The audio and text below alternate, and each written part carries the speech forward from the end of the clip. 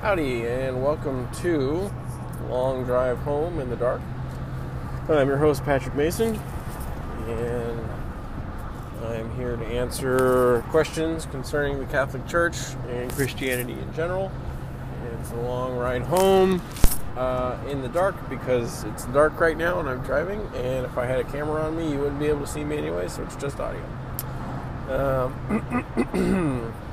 start by saying that I am not Vatican approved or bishop approved or any of that, and I'm not going to be seeking that necessarily simply because I do not have ready access to the Bible or the Catechism or papal documents and what have you, Code of Canon Law, because I'm driving and I need to focus on the driving. And so what you get on this is merely what comes out of my brain when I can remember, and so there's always a possibility that I could be wrong about something or misremember it.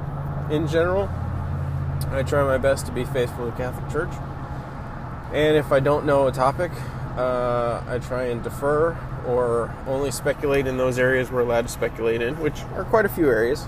But if I say anything that is not in accordance with the teaching of the Church, please call me on it, and I'll get the correction out there. So on to today's topic. This is part 4. Question posed to me: why do I believe in God? My belief in God is not a simple one. It's built on a lot of different blocks, and so we're into part 4. Quick recap: part 1, I exist. I've got a mind and a body, and I interact with the universe that's outside of me. It's also got other creatures in it. Part 2, maybe also part 1, but the universe we inhabit is objective. It exists in 3 dimensions. We experience it through time, and we experience it through forces, and that's how we get the directionality of time, is through how the forces interact with each other and with us inside the universe.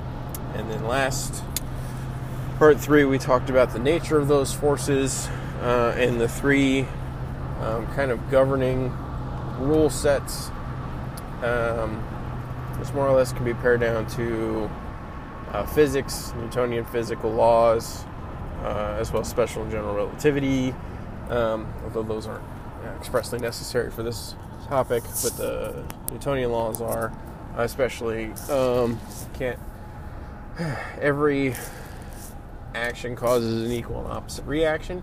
The conservation laws, mass, momentum, and energy, and then the thermodynamic laws of, especially those concerning entropy, that you can't get something for nothing, and you can't even break even. So those are the 3. Sorry, I'm still getting over a cold. Those are the 3 biggies we covered. So now we move on to the nature of the forces. We touched on that very briefly at the end of the last segment I did. So what is the nature of these forces? Or I guess we've already kind of set the physical boundaries of the laws. And because of those laws that govern the nature of the forces and the energy that is expended to exert the forces, we derive a question.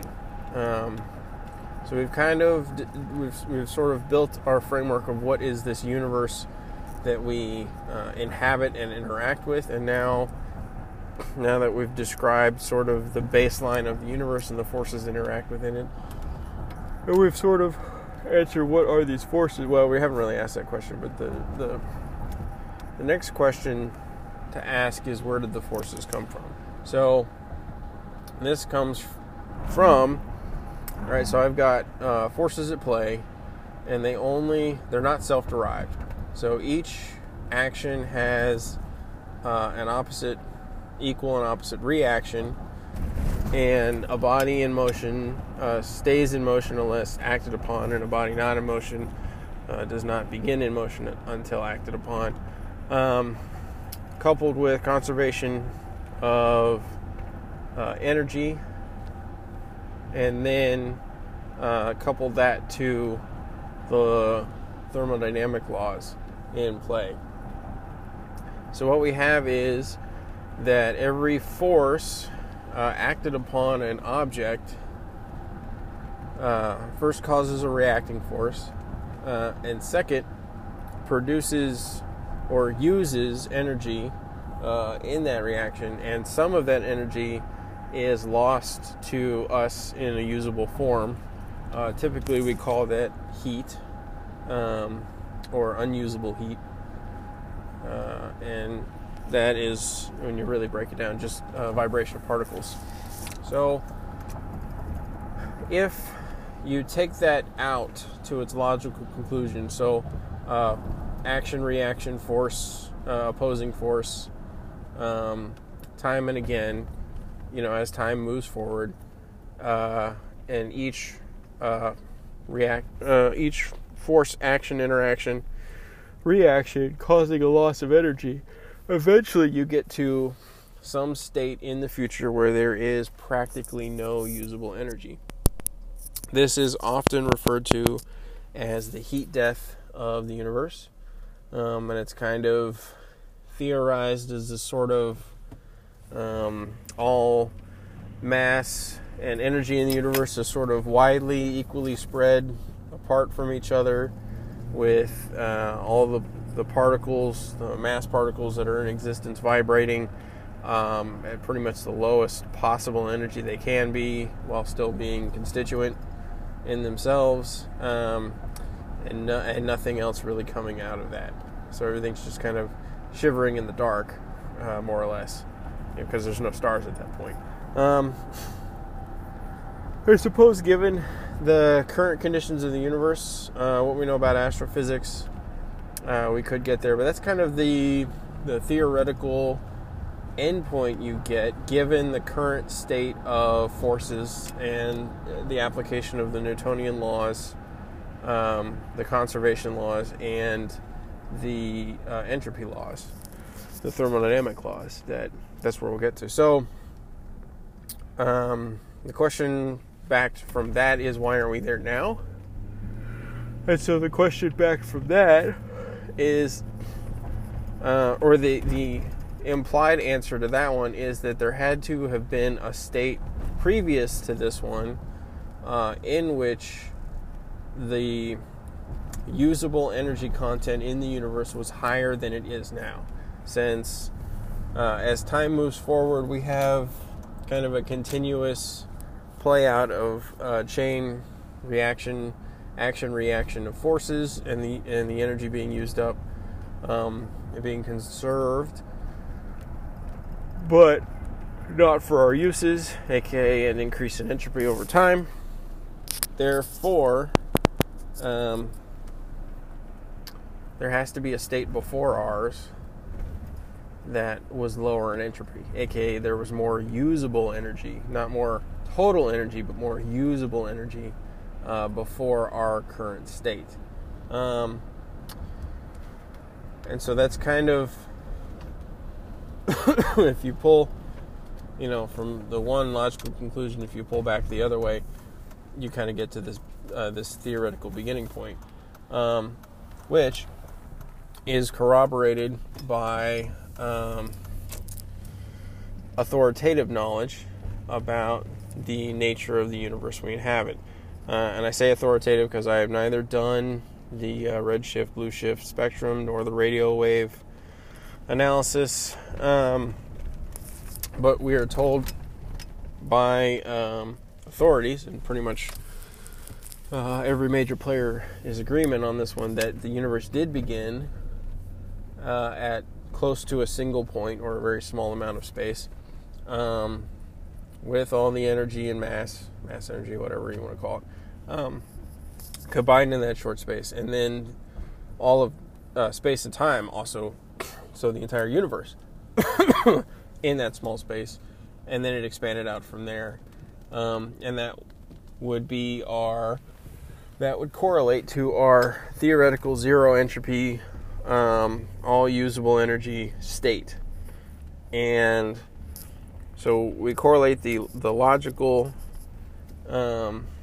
potential beginning point, given the laws of physics, conservation, and entropy and thermodynamics, seems to correlate with the experimental, not my experimental, but the authoritative experimental knowledge we are told through science, and science with a small s, not capitalized science with an exclamation point. So that is what we have. We have some sort of theoretical beginning point where entropy equals practically equals zero, in which all energy is usable, and from which all our kind of chain reaction of action-reaction forces starts. And so that's sort of the derivative from that, is that if you have this entropy equals zero point, then you have to have, then that has to be the point at which the forces in the reaction, action, conservation, and entropy laws kind of came into being and took effect. So the question we are faced with at that point is, where did all of this come from? Since we have a time zero, and we have a XYZ zero, practically speaking, the next question that hits us is, if we have those 0 points, and we have kind of a beginning state where entropy is zero or practically zero, or in the reality it doesn't need to be zero, it just needs to be the biggest or the smallest it's ever been. It could be like 50%. You could have started out with 50% unusable energy, possible, but for our purposes, we're just going to say zero. So the question then becomes, given what we know about our universe, the fact that forces do not derive in and of themselves, every action causes a reaction, the conservation of mass, momentum, and energy, we know that the forces don't cause themselves, but we also have a T0, so we can't have a circular chain. Because we have a T0, it's a straight line. It's not a circle. Or, it doesn't need to be a straight line, but the line doesn't come back on itself. So that leaves us with a question mark about where the initial energy came from, where the starting point came from, what was the force that kicked off all the other forces, what was the prime mover, what was the thing that added the energy to the universe in the first place. And we can't say anything from the universe did it, because we know from the conservation laws, nothing from the universe, we can't make matter, we can't make energy, we can't make momentum, but something did. And so finally we reach the fullness of building block one. And I bet several of you are thinking, oh, so that's the proof. I'm like, no, that's building block number one. So that's something that we'll call him prime mover, because it meets up with a lot of other philosophical proofs. But we're just gonna call him prime mover. But that prime mover is what we refer to as God. And so that, I believe, is where we will end tonight's discussion. So we finally got to the G word, the God word, although we're far from done. But that is the beginnings, is we get to the fact that there is a beginning, but none of the conservation laws, Newtonian laws, or the conservation laws and Newtonian laws don't point to there being a beginning. Only the entropy law really does. So the question mark is, how do you configure both of those? If we know there's a time zero, but we know you can't add mass, momentum, and energy, how do you get mass, momentum, and energy in the first place? And how do you kick off a force, starting force? And the answer is something outside the universe had to do it. because it couldn't be interiorly in the universe, because that would violate the various laws we've got.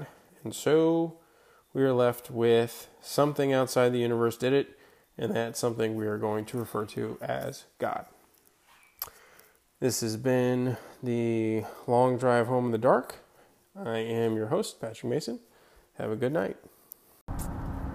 That is the long drive home. I hope you have a good drive home, or are having a good day, or however you're listening to this, that you're doing well.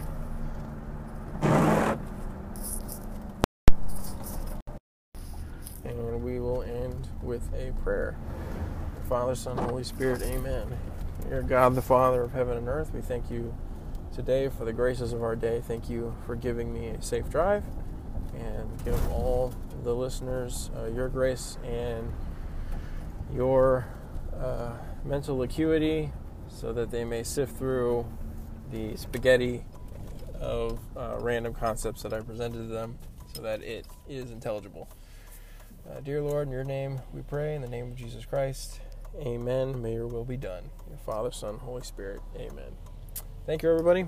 Have a good day.